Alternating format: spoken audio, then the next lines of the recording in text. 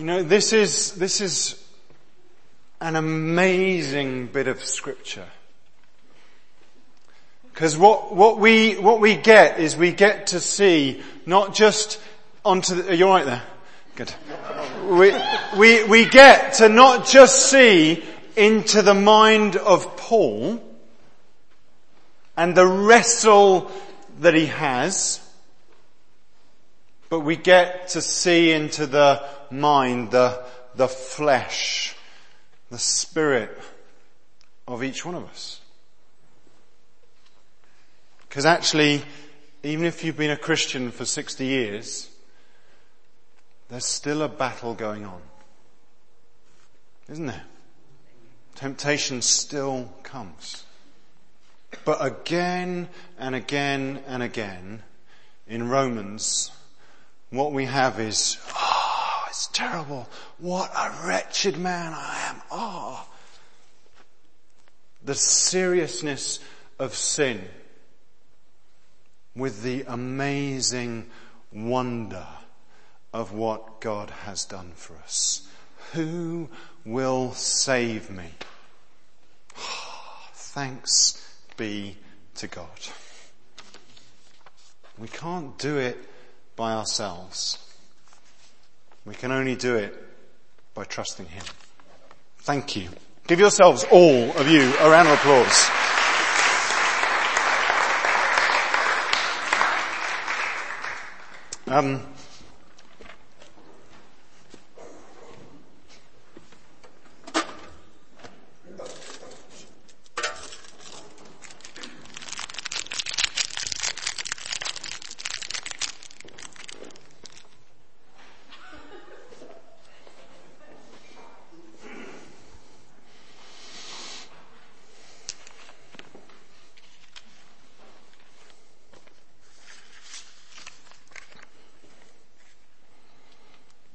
Therefore, there is now no condemnation for those who are in Christ Jesus.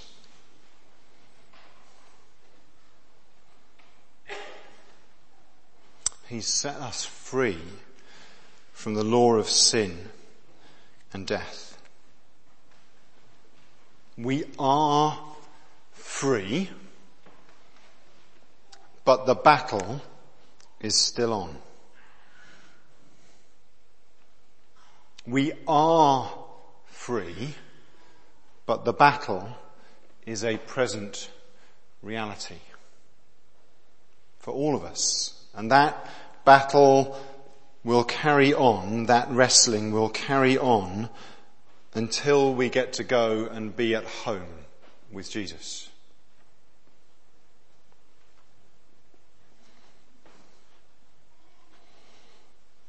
Back in Romans chapter 6 verse 1, what then shall we say? Shall we go on sinning?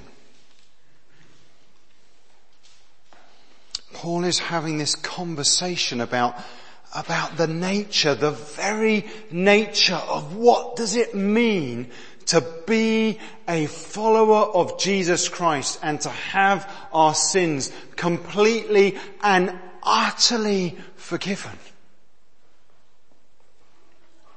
And you know, most of the time what the church does is we preach and we teach half a gospel.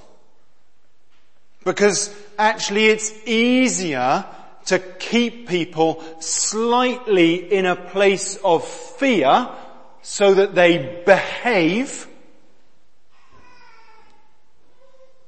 than really tell them just how free they are.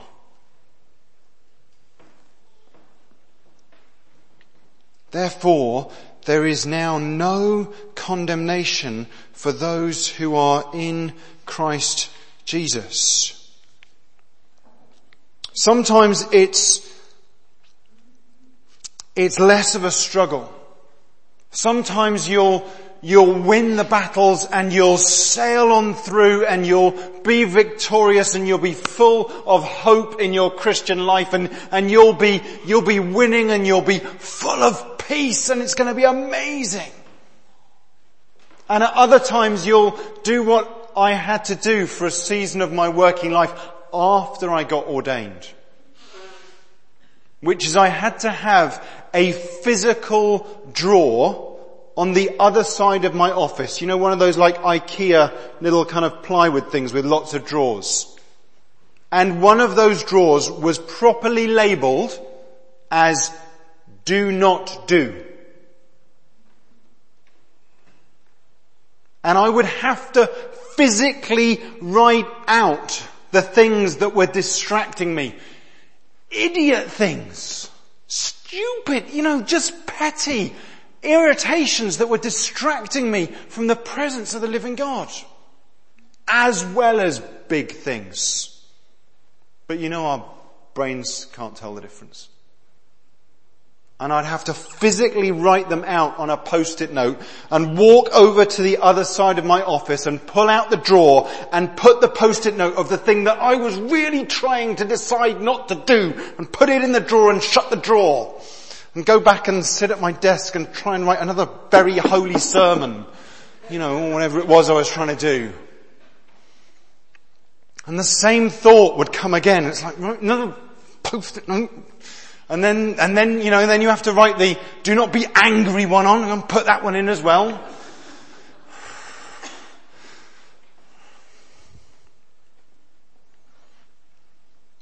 This stuff is not just for baby Christians.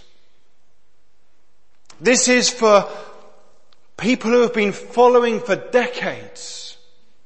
This is for people who are full and drenched of the Spirit.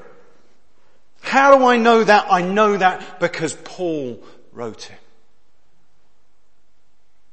And he's telling you how it really is. And sometimes you'll sail on the wind of the Spirit and it'll be so amazing. And at other times you'll wrestle. And you'll feel like your mind is governed by the flesh and has become hostile to God. And none of us are immune from that.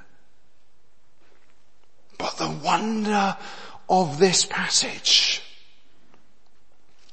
the amazing truth, is that it doesn't matter how big the temptations are. It doesn't matter how annoying the niggles are. It doesn't matter how far you've fallen. It doesn't matter if you're a wretched man or woman.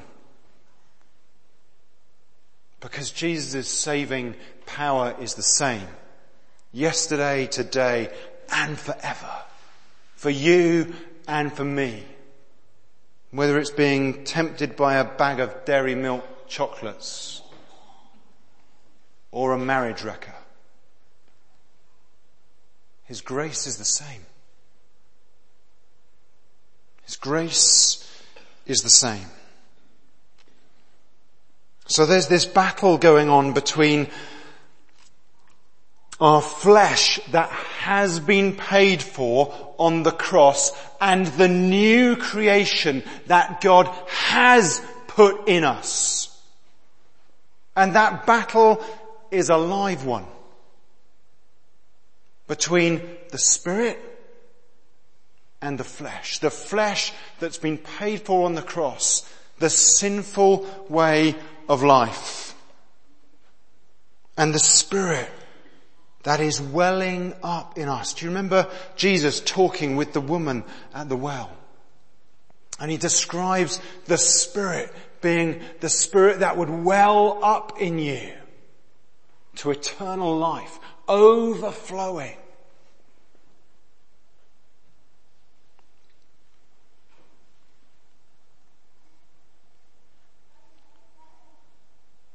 Everything has been paid for in advance.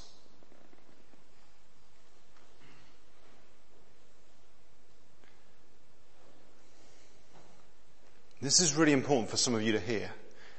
Everything has been paid for in advance. when you mess up, you don't send Jesus back to the cross. He's already paid for what you just did wrong. And for what you will do wrong, and what I just did wrong, and what I will do wrong. He's already paid for it. The deal is not whether or not he's paid for it. It's which world do you want to live in? Do you want to live overwhelmed by the flesh? Or you, as a person who still inhabits a body, do you want to live under the stream of his amazing grace and mercy to you, his Spirit being poured out, so that you are a person that's led by the Spirit? Even though your body is subject to death because of sin, the Spirit gives life because of righteousness. Verse 10. Righteousness is this free gift of God's grace to you. He clothes you in righteousness, not because of what you've done, but because of what he has done. And so he gives life to our mortal bodies because his Spirit is living in us.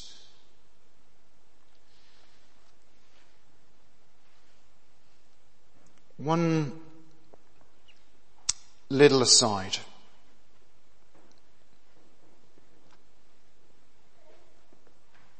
No, verse 12 instead. There's a really interesting word in here. It's obligation. Therefore, brothers and sisters, we have an obligation, but it is not to the flesh. Because your sin has been paid for, because you are filled with his Holy Spirit life, you've got a new obligation. You've got a new master, a new friend to follow. You've got a new life call to live up to. And that is to be people that are led by the Spirit.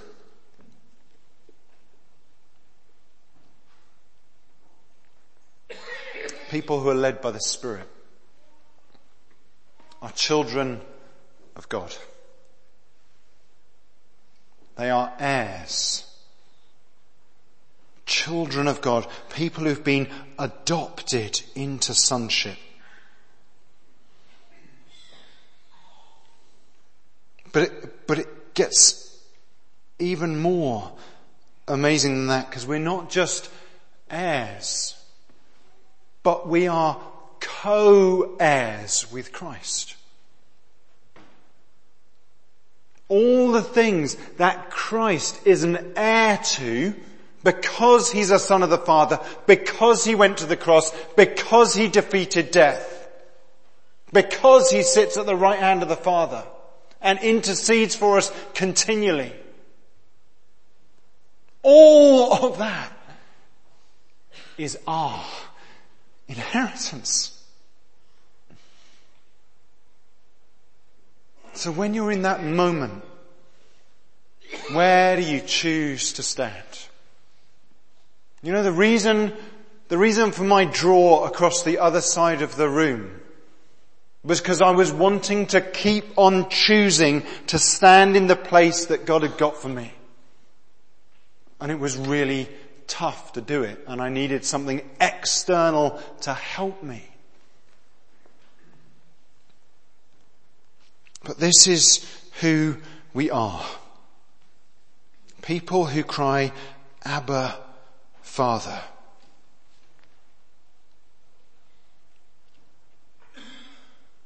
You know, this message of God's grace is unpopular. It's unpopular because if we really share the message of God's grace, what will people do?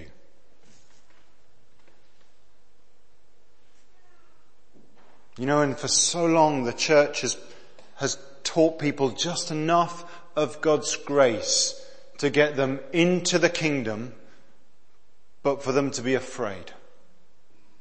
Afraid continually of the wrath of God who will come and slap them on the back of the hand with a wooden spoon. Or when I was growing up, the threat was always a hairbrush, actually. I can't actually remember it happening. Does this ring bells for anyone? Well, just give us a wave if there was a hairbrush or a wooden spoon in your house. Wooden spoon? Yeah. Okay. It was a different era. We can forgive them. It's okay.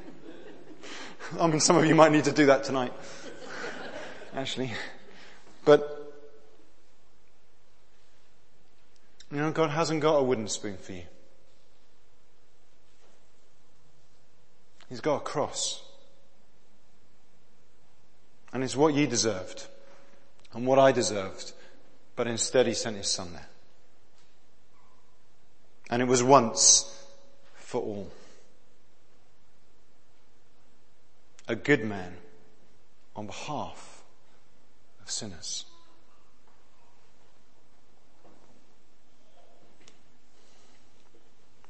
So my invitation this evening is simply, where do you want to stand?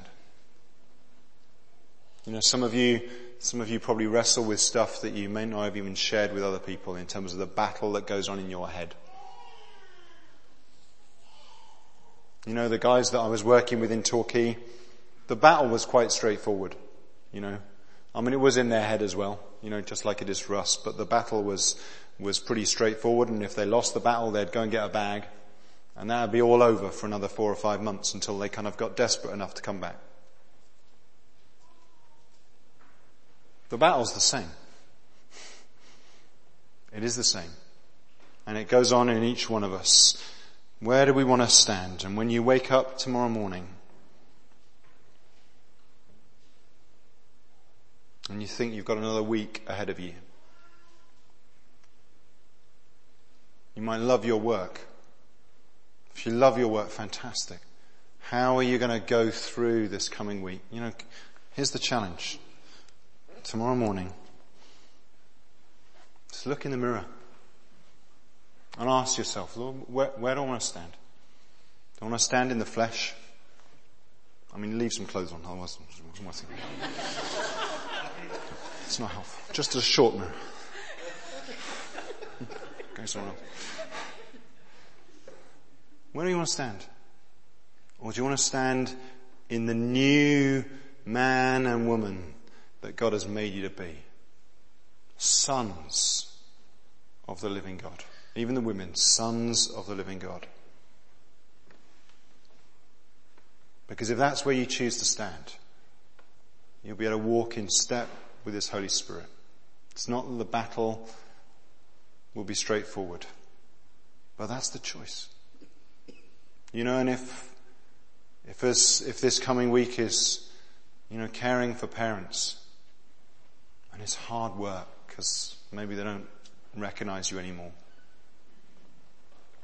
or wrestling with finding a job or being lonely or whatever it might be, the question is the same. Where are you going to stand? Because if you're willing to simply stand in all that God has made you to be, then you'll know that you can be led by the Spirit for each step for this coming week.